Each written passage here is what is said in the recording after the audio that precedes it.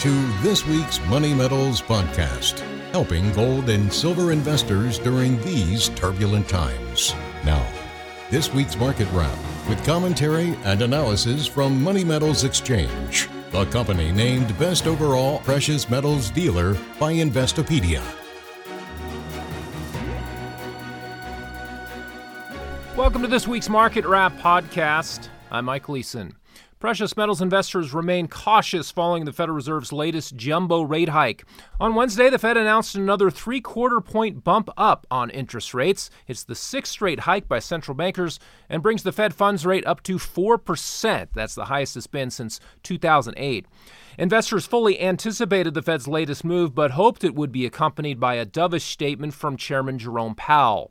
Instead, Powell threw cold water on the idea of a pause or pivot at the FOMC's next meeting.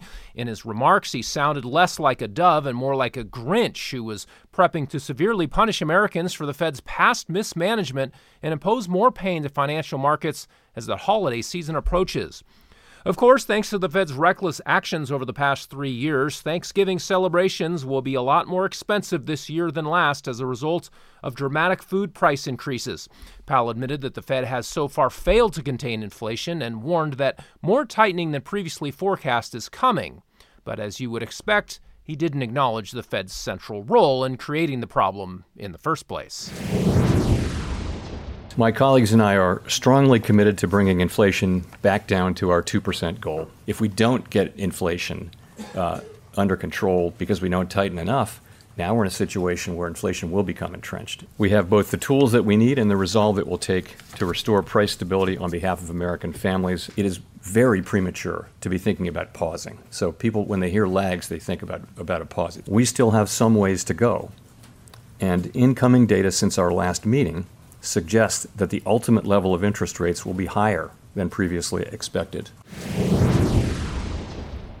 In the face of increasingly tough talk from Fed policymakers, gold and silver markets have been showing some resilience. Instead of breaking down sharply to new lows this fall, they have settled into trading ranges. Today, we're seeing big advances in the money metals, and they're both now in green territory for the week.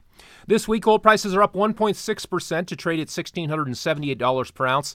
While gold has spent a lot of time recently trading near the bottom of its range, silver is showing some relative strength and remains well off its lows for the year.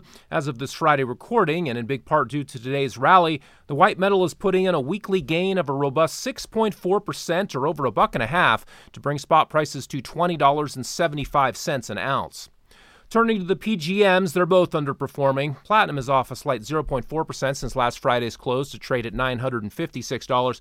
And finally, palladium is looking at a loss of 3.7% this week to come in at an even $1,900 per ounce. Many metals investors are understandably skittish in this difficult environment. They want to hear the Fed finally give indications that it is ready to back off on rate hikes. And they want to see the U.S. dollar index finally take a decisive turn to the downside. Those things will happen sooner or later, but there's a good chance metals markets will begin rallying ahead of any Fed pivot or renewed dollar decline. It's quite possible that silver and other metals have already seen their lows for the year. It's also possible that next week's election results could change market dynamics. Hopes are high among Republicans for a red wave that gives the GOP control of the House and the Senate. One of the races that could determine which party controls the Senate is in Arizona. There, Republican Blake Masters is trying to unseat incumbent Democrat Mark Kelly. Polls suggest the race is now a toss-up. Sound money advocates are paying attention to this race in particular because Masters has advocated bringing some soundness to the nation's fiscal and monetary systems. Masters has even said he would remove income taxation from gold and silver, something that Congressman Alex Mooney's bill would do. Masters has been endorsed by former Congressman Ron Paul, who spearheaded the original Audit the Fed bill and was a leading advocate for gold during his tenure on Capitol Hill. If elected, Masters would assume the Senate seat previously held by John McCain for more than 3 decades. Senator McCain was never known as a strong ally to the sound money movement, and frankly, few senators in recent history have been. The coming election is unlikely to deliver a meaningful shift in Washington's orientation towards spending, borrowing, and currency printing.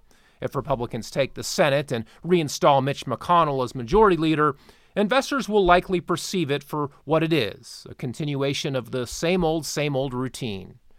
No matter how many times power switches back and forth between Chuck Schumer and Mitch McConnell, nothing will fundamentally change in terms of the government's dire fiscal trajectory. The only thing that's changing now is that the costs of servicing the government's massive debt load are on track to explode. The era of low interest rates appears to have ended, and politicians in Washington, D.C. have yet to fully grapple with the consequences. The Federal Reserve is trying to deter individuals, businesses, and politicians from borrowing new money into existence by making it more expensive for them to do so. But some politicians, including Elizabeth Warren and Bernie Sanders, are openly rebelling against the Fed's bout of seeming hawkishness. Others in Congress and in the Biden administration are quietly devising ways to keep spending and borrowing levels elevated. Very few politicians in either party are talking about making the sorts of budget cuts that families and businesses are now being forced to make thanks to rising interest rates and persistently high inflation. The end result may be that the government borrows even more money, not less, in order to be able to finance higher debt servicing costs. And as a consequence, the existing inflation problem could become even more entrenched. Well, that will do it for this week. Be sure to check back next Friday for our next weekly Market Wrap podcast. Until then, this has been Mike Leeson with Money Metals Exchange. Thanks for listening, and have a great weekend, everybody.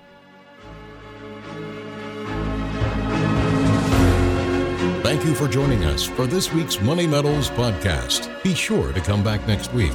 And don't forget to subscribe to our podcast through iTunes. For answers to all of your questions, or to discreetly and securely buy or sell gold or silver coins, bars, and rounds, call 1-800-800-1865 or visit www.moneymetals.com.